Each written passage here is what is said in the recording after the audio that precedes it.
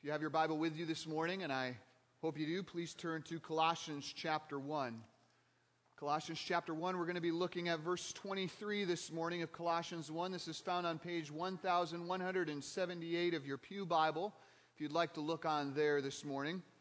And as you're turning there in your Bible, I want to remind you that we are in a very important moment in our study right now of Christ above all from the book of Colossians. A moment when God, through the Apostle Paul, is magnifying the person and work of Jesus Christ. Remember, false teachers had begun to infiltrate the church there in Colossae. And these false teachers had begun to spread the lie that Christ alone is not enough to both satisfy God in heaven and equip you here on earth to live for the glory of God. They said that Jesus was good, but you also need private revelations. They said that Jesus was good, but you also need mystical experiences. They would say Jesus is good, but you also need external rules and regulations to truly arrive at a knowledge of God and a level of spiritual maturity. And because of that, believers in the Colossian church were starting to believe that there were two tiers of Christians, just as many believe and teach today. You know, there are those who just have Christ, and then there are those who can listen to still small voices. There are those who just have Christ, and then there are those who can speak in tongues. There are those who just have Christ, and then there are those who receive private revelations from God. There are those who just have Christ, and then there are those who can refrain from eating bacon and shrimp, trimming their beards, or listening to songs with vocal slides. And the argument goes, you don't want to be like someone who just has Christ, do you? And in fact, the arguments that were getting spread were worse than that. Those false teachers were starting to say, you can't be saved and truly spiritual unless you're experiencing or doing or observing all of these special, mystical, or restrictive things. In short, the person and work of Jesus Christ was being diminished among the body of believers there in Colossae, and so Paul, moved by the Holy Spirit, begins to exalt Jesus Christ in Colossians 1, verses 15 through 23. In verses 15 through 18, Paul magnifies Christ's supreme worth, and in verses 19 through 23, he magnifies Christ's sufficient work. We'll finish that second section this morning, which is all about Christ's work of reconciliation that he accomplished when he died on the cross. 2 weeks ago, we saw in verses 19 through 20 the extent of Christ's reconciliation, that Jesus Christ's work on the cross has set in motion a divine plan which will bring all things in this universe into right alignment with God, its creator. Last week in verses 21 through 22, we saw the effect of Christ's reconciliation, that when Jesus Christ's work on the cross is applied to a person's life, it produces a radical change in their nature from someone who was alienated, who was hostile, and who was doing evil deeds, into someone who will one day stand before God holy, blameless, and above reproach in Christ Jesus. Well, this morning in verse 23, we're going to see the evidence of Christ's reconciliation. See, when Christ's work on the cross is applied to someone's life, you don't have to make it into eternity to determine whether you have received salvation or not. There is evidence that accompanies salvation. That inward transforming effect that is made to your heart by God's grace begins to show itself in your life. When you're born again, there is evidence, there is proof. And the evidence of Christ's reconciliation that Paul gives in verse 23 of Colossians 1 is that you continue in the truth. You continue in the faith. You don't depart. You don't drift away. You endure. You hold fast to Christ and to the hope of the gospel. This is how you know who is a Christian and who isn't. A true Christian is not marked by a one-time, single, momentary decision that they made in their life. A true Christian is marked by an ongoing commitment to Jesus Christ as Lord and Savior. One that endures absolutely everything that life throws at it. Because a Christian possesses supernatural faith, a faith that is divine from the Lord. Continuing in the truth, this is the evidence of Christ's reconciliation in a believer's life. With that in mind, let's read Colossians 1:19 through 23 for context. Colossians 1, starting at verse 19. For in him all the fullness of God was pleased to dwell, and through him to reconcile to himself all things, whether on earth or in heaven, making peace by the blood of his cross. And you, who were alienated and hostile in mind, doing evil deeds, he has now reconciled in his body of flesh by his death, in order to present you holy and blameless and above reproach before him, if indeed you continue in the faith, stable and steadfast, not shifting from the hope of the gospel that you heard, which has been proclaimed in all creation under heaven, and of which I, Paul, became a minister. This is the word of God, which those who fear God turn to, that they may know his testimonies. Let's pray. Father, we do turn to you at this hour to do the work that we cannot do. Father, we know that the natural man cannot understand the things of God. Left to ourselves, this would be a completely closed book. But Father, you have given us the mind of Christ. You have given us your Spirit, and you daily give us grace. So Father, we cry out that this morning you would illuminate the meaning of Scripture to our minds and our hearts, that we might understand the things that have been freely given to us from you, that we would understand the truth of your word. And Father, I pray that you would accompany the weak and insufficient teaching of your word with power, that it would convict the hearts that need to be convicted, that it would encourage the hearts that need to be encouraged, and that above all, that you would honor and exalt yourself in our midst this morning as the great God who works mighty salvation in the hearts and minds of your people. Rule over us this morning, we pray, and change us by the power of your word. For your own glory and for the honor of Jesus Christ, we ask in his name. Amen.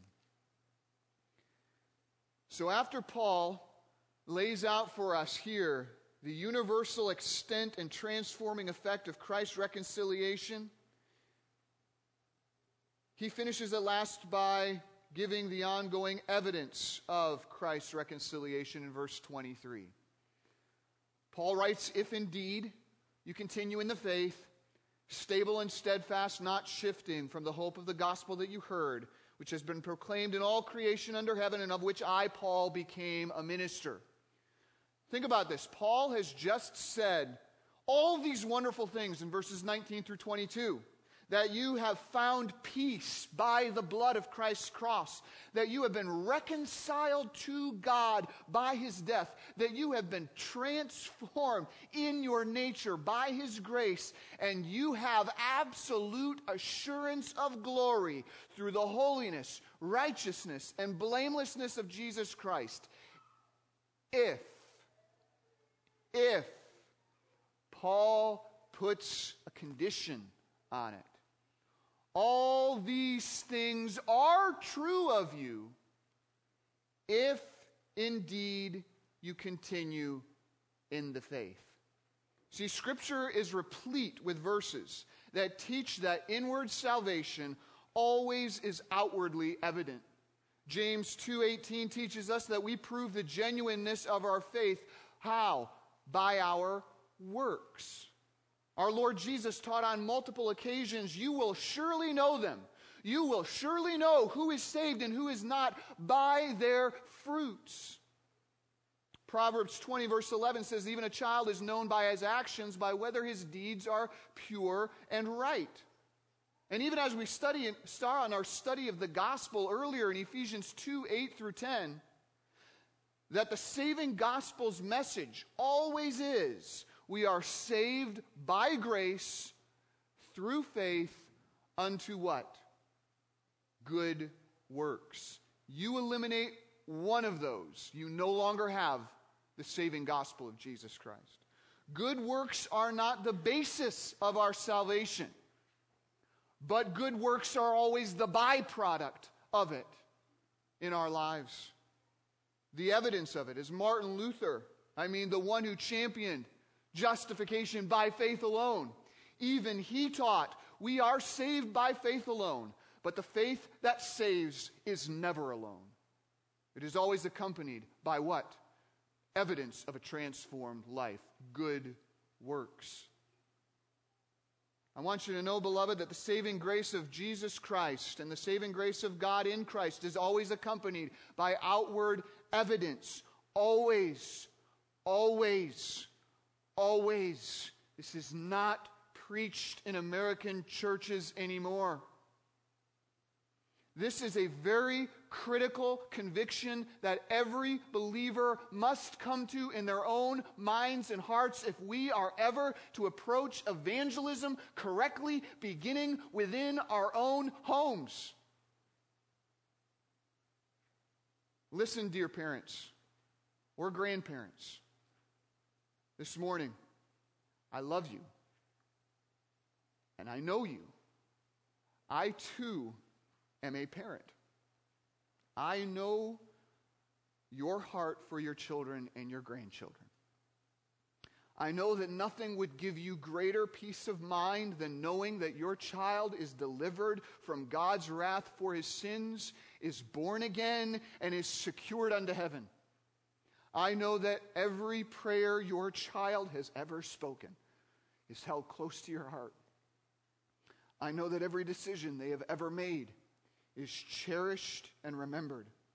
I know that often you still catch yourself picturing them in your mind as that tender young one lying in bed, open to the things of God.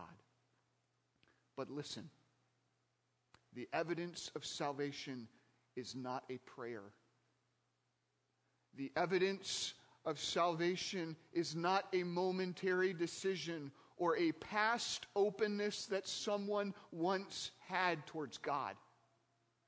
The evidence of salvation is the existence of a transformed life. I beg you, parents and grandparents, do not, for the sake of your own peace of mind, deceive yourself regarding the spiritual state of your loved ones and retreat from the task of evangelism that lays right out in front of you within your own home. Do not go to bed tonight trying to comfort yourself about your children with a memory. Go to bed tonight knowing that you obeyed your master's call and you directly asked your children or your grandchildren whether they have truly trusted in Jesus Christ and are truly following after him for salvation. Do not be ashamed of the gospel, especially when it comes to your own children and grandchildren. Because salvation is always accompanied by evidence. The evidence of a transformed life. Titus 2:11 through 12 teaches us the same grace that brings salvation trains us to renounce ungodliness and worldly passions and to live self-controlled, upright, and godly lives in this present age, waiting for the blessed hope, the glorious appearing of our great God and Savior Jesus Christ, who gave himself for us to redeem us from all lawlessness and to purify for himself a people of his own possession who are zealous to do good works. My question for all of you this morning is this: can you see that training of God's saving grace at work in your own heart and life? Can you say this morning that you are leaving behind the pathways of sin and you are increasingly living a self-controlled, upright, and godly life in this present age? Can you say that in spite of everything going on in this present age, that you are self-controlled and you are still upright and you are still living in a godly manner because your hope and confidence is grounded in the return of Jesus Christ alone?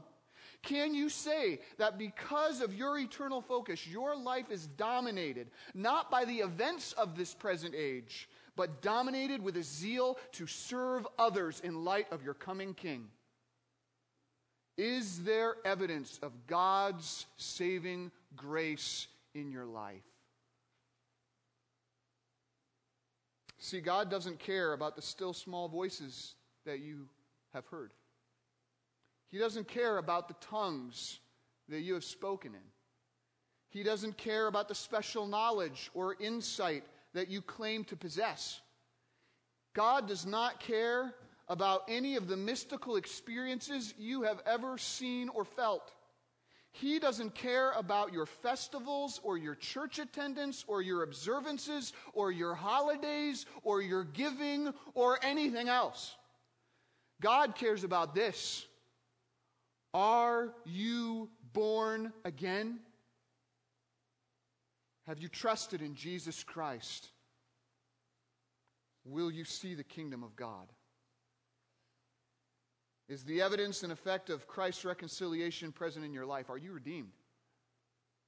Is Christ in you? Are you in Christ? Do you pass the test? Does your life possess the evidence of salvation? Well, Paul mentions here that one of the outward evidences of inward salvation is continuing in the truth. So we can all examine ourselves in light of this morning. Paul says all of these wonderful things in verses 20 through 22 are true if, as verse 23 says, if you do what? Continue, he says, in the faith. So how can you tell who is truly saved? It's not who someone made a prayer sometime. It's not who made a decision at once. How can you tell who has truly been reconciled? How can you tell who is truly standing before God, holy and blameless and above reproach in Christ? The answer is easy. Ask yourself this: who is continuing? Notice, continuing in what? It says continuing in the faith, right? See, the evidence of salvation is not continuing going to church. There are a lot of people who have gone to church that will end up in hell someday because they were trusting in that. The evidence of salvation is not continuing to carry a Bible around in your back pocket or even handing out tracts to people at work. The evidence of salvation is certainly not continuing to call yourself a Christian. The evidence of salvation is continuing, Paul says, in the faith. And notice, it is not just continuing in faith, right? I'm just believing, right? Period. He says continuing in the faith, period. That is the defined faith, the once for all delivered unto the saints faith that is mentioned in Jude chapter 3. A true believer continues in that faith, the defined set of beliefs that are recorded and laid out in God's Word. This is what a true believer believes, obeys, and continues in. He holds fast to the Word of God. This is why a believer is called what? A believer. How can you be a believer and not believe what God has said? A believer believes. He holds fast the Word of God. The grace of God, let me put it this way, always creates an allegiance to the Word of God. The grace of God creates an allegiance to the Word of God. That's what Jesus taught himself in Luke chapter 8 in the parable of the soils. The unredeemed are described there by Jesus as those who, when they heard the word, received it with joy, but having no root, they believed for a little while, and then what? In a time of testing, they did what? They fell away. This is how we make sense of people in the news like Rob Bell or Joshua Harris and the like. They sadly were never saved. They possessed Christ. They professed Christ, but they never possessed him. As 1 John 2:19 says, they went out from us, meaning believers that were walking in the truth. They went out from us because they were not of us. For if they had been of us, they would have, listened to this, continued with us. But they went out that it might become plain that they are not of us. That is the unredeemed.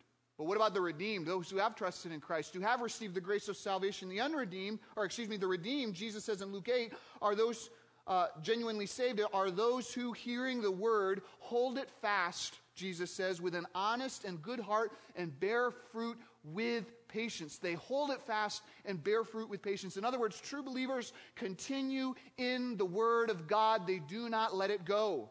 They continue in the faith. As our Lord Jesus said in John 8:31, you are truly my disciples if you abide in my word. If you continue in it. You say, well, how? Well, it's described here as stable and steadfast. Now, those two words picture something. They picture a structure that is both placed on a foundation and being firmly secured and grounded into that foundation. That's how Paul describes the Christian life. He describes it the exact way Jesus described it. If you remember, Jesus said in Matthew 7:24 that everyone who hears these words of mine and does them, it will be like a wise man who did what? Who built his house upon the rock.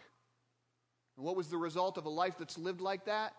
Jesus said the rains fell and the floods came and the winds blew and beat on that house, but it did not fall. Why? Because it had been grounded on the rock. It continued, you could say, stable and steadfast. Just as chapter 2, verses 6 through 7 of Colossians is going to teach us later, a true Christian is firmly secured, grounded, and immovably attached to Jesus Christ and his words. A believer sinks deep into the firm truths of Christ's holy word, and he lets it settle into his life. He allows God's words, God's testimonies, and God's promises to be his daily strength and security. This is the evidence of a transformed life. This is the evidence of Christ's reconciliation in a person's life. They continue in the faith, stable and steadfast. He says this, not shifting from the hope of the gospel that you heard. See, what's interesting is ancient Colossae is in a region of modern-day Turkey that is well known for having and experiencing earthquakes. In fact, just last year there was an earthquake right around the area of Colossae that killed over 50 people and injured over 2,000. Well, that was the same during the time that this letter was written. In fact, about 40 years before this letter was written, in 17 AD, the entire city of Colossae was leveled by an earthquake. And then in 60 AD, which is either just before or just after this letter was written, Colossae was destroyed once again with another earthquake. So Paul takes that idea that those Colossian believers were well familiar with, and he says that true believers, right, those who have had Christ's reconciling work applied to their life, they are me metakineo. In other words, they are like earthquake-proof buildings, buildings that do not shift due to outside forces. Living in Colossae, you need to understand that if you were living in Colossae, there was no doubt in those believers' minds that earthquakes were going to come. The question was, is your building ready for the earthquake? Is it me metakineo? Paul takes that idea and he says, listen, beloved believers, followers of Jesus Christ, living in this world, there is no doubt hardships are going to come, either through fierce trials or through false teachings. The question is, are you ready for them? Are you grounded upon Christ? Are you grounded upon his word? Now, Paul writes this for the purpose of self-examination and introspection, right? Is this true of you? But I want to encourage you right now with this glorious thought, that if you are in Christ, no matter how weak or shell-shocked you feel this morning, these verses are describing you. That if you have truly built your life on the solid rock of Jesus Christ, then no matter what fierce trials you might face in this life, you will continue in the faith. If you have come to share in Christ, you will hold your original confidence firm until the end. Stable and steadfast without shifting. I have full confidence of this because what does God's word say? That he who began a good work in you will do what? He'll finish it. He'll not let you go. So the Christian walk, when you're in Christ, is not dependent on your strength being able to hold on to Him. It's dependent on His strength being able to hold on to you. And our God is able. Our God is able. No one can snatch you out of His hands. As Psalms 138 verse 8 says this, the Lord will fulfill His purpose for you. The steadfast love of the Lord never ceases. He will not forsake the work of His hands. As Jude 24 says, God is able to keep you from stumbling, to present you blameless before the presence of His glory with great joy. He who called you is faithful, 1 Thessalonians 5:24 says. He will surely do that. We don't need to fear what tomorrow might bring. We don't need to fear what type of trials might come across our path. We know that in Christ we are held secure by His omnipotent hand. And the giver of faith keeps on giving. He keeps on giving. This is the evidence of Christ's reconciliation in a person's life. They continue in the faith, stable and steadfast, not shifting from the hope of the gospel. This is what we see from the life of Job.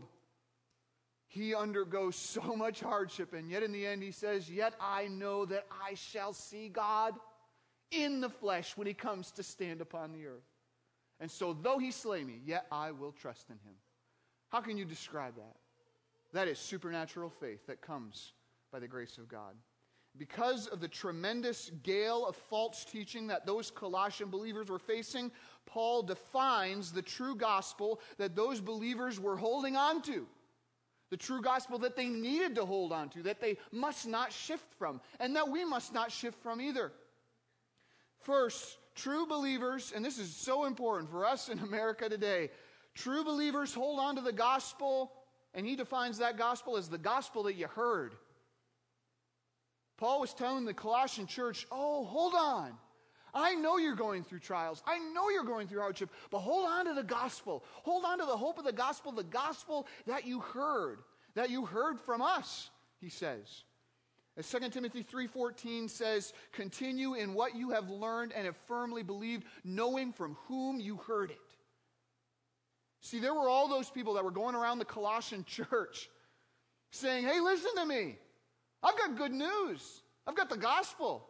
I've got the gospel. Listen to me. And Paul says, and that's just like today, right? People are going around saying, hey, I've got the gospel. It's called the social justice gospel. I've got the gospel. It's called the prosperity gospel. I've got the gospel. It's called the liberation gospel. Listen to me. Hold fast to my teaching. And Paul says, oh, no, you don't. No, hold on to the true gospel. The gospel, as verses 5 through 7 of Colossians 1 tells us, that you heard before in the word of truth. The gospel that you learned of from faithful Epaphras. The gospel that has come to you and is bearing fruit to all those who understand the grace of God and truth. Hold fast to that gospel. Hold fast to the gospel because truth never changes. And the gospel never changes. When people try to come up to you and say, hey, you don't understand the gospel unless you've read this really good book by this really good author. And you don't understand the gospel unless you understand terms like intersectionality and critical race. Man, you don't understand the gospel unless you've read this book or you've read this sociologist. When people say things like that, throw that in the trash where it belongs. That is worldly wisdom, and that is a false gospel. Hold on to the gospel that you've heard. If you're hearing something new and hearing the gospel applied to it, that's not something to quickly embrace. That's something to quickly be wary of. Hold on to the gospel that you heard. Second, Paul says, hold on to the gospel which has been proclaimed in all creation under heaven. That's the true gospel. That's the saving gospel. I mean, it's not the little niche gospel that circulates in your own little corner of the globe. Your own little, you might say, Colossian mystery religion like they were experiencing. That's not the gospel. The true gospel, ladies and gentlemen, is the gospel that is proclaimed everywhere in creation under heaven. Mark it down. If the gospel you're preaching is not true everywhere, it is not true anywhere. That's why you know that the prosperity gospel and that type of teaching is nonsense. Not only is it not in Scripture, but God's will for your life is for you to be happy, healthy, and successful? Try telling that to the believers in the slums of Africa or in the persecuted churches in China. No, as Acts 14:22 says, those who enter the kingdom of God do so, listen to this, by continuing in the faith through many tribulations. That's the gospel. So don't let your culture, ladies and gentlemen, warp the gospel into its own image. And boy, do we see that today.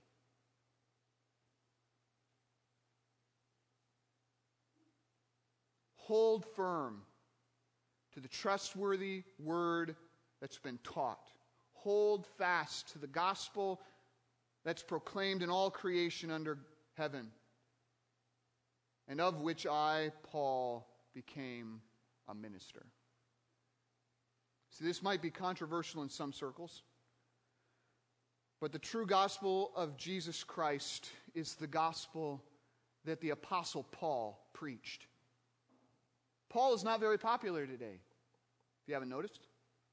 He wrote nearly 30% of the New Testament, by the way, and being a minister of the gospel, he was politically incorrect even in his day, saying things like God created two specific genders, each with their own distinct roles in the family and in the church.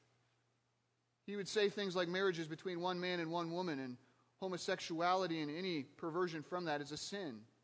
He would say things like the Old Testament law has been fulfilled to those who are in Christ, and you don't have to observe it any longer. He would say things like Adam was a historical figure. Statements like that fly in the face of our modern culture, even modern churches. But listen, our author, Paul, as verse 25 makes clear, was a God-ordained minister of the one true saving gospel of Jesus Christ. Therefore, beloved, if you leave the teachings of Paul behind, you have left the gospel of Jesus Christ behind as well. Because Paul was a minister and teacher of the gospel. And that's why Paul warns those Colossian believers, and he encourages them and us to continue in the faith, stable and steadfast, not shifting from the hope of the gospel that they had heard. It's because this was the gospel that they had heard. It was the gospel that was being proclaimed in all creation, and it was the gospel of which Paul himself had become a minister. If there is someone here today who in their own mind and heart has been quietly thinking to themselves, this Christianity thing is all a wash, I'm out of here. This message is God's warning for you to carefully reconsider your decision. To turn your back on the faith. To turn your back on the defined set of beliefs as recorded in the pages of Scripture is to turn your back on the truths, listen to me, the truths that so evidently reach beyond all time and space. The message of this book has been a message that has been preached. It is a message that has been believed, and it is a message that has been continued in, stable and steadfastly, without shifting, by innumerable individuals throughout countless generations, all this world over. And you are about to say, you who have been raised in a Christian church, that millions of individuals have lost their minds throughout all of time. And you have arrived at the truth. Do not discard the faith of the gospel so lightly. This is self-evident truth that reaches beyond time and space. To turn your back on this and to drift away from this is no small matter. So I encourage you this morning, if this is you, I encourage you, for the sake of your own soul, do not depart so lightly. Rather, dig deep. Search the Scriptures to see if these things that I'm telling you are so. Talk to them who have diligently continued in these truths faithfully, and ask them to explain to you the faith and the hope of the gospel that they have so firmly believed before you so lightly walk away from it. And who knows, you might come to find yourself completely reborn and embracing these very truths as steadfastly as they. After all, this is the effect and evidence of Christ's reconciliation. It is a complete transformation and continuing in the truth. And we can testify to that because this room is a witness to that truth. To finish, I can't help but think this, that perhaps there is someone here who has been suddenly struck with the realization that this gospel, this reconciliation, this grace, and this salvation is very real, and you are not. That you've been playing the Christian, the moral person for years, but deep down, you know that you haven't been transformed. You know that you do not have peace with God this morning. You know that you are outside of Jesus Christ, and your spiritual state before Him is alienated, hostile, and in love with evil deeds. I want you to know this morning, as an ambassador for Christ, God making His appeal through me, that I implore you on behalf of Christ, be reconciled to God. You can be holy, you can be blameless, and you can be above reproach before God this very morning, where you sit, because of what Jesus Christ has done on the cross on your behalf, taking the wages and the punishment and the wrath for your sins upon Himself, so that you might be set free. Christ paid the cost for your free redemption. If you would take it. If you would take it. Cry out to God for redemption, for the forgiveness of sins in Christ, and He will save you. It is a promise you can bet your life on. Because Christ has done a sufficient work. Be reconciled to God.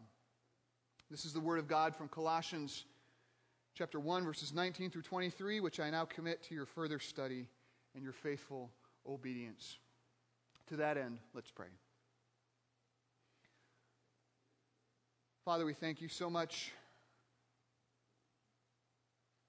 for Christ. We thank you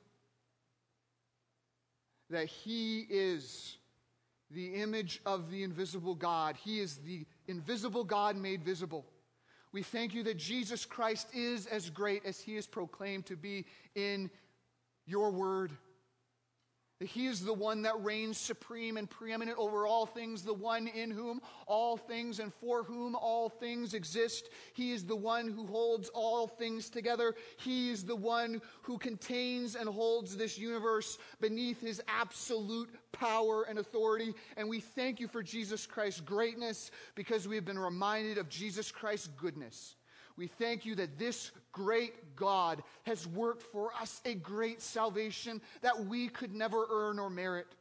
We thank you that when we were dead in our trespasses and sins, we can be made alive to you through Christ Jesus.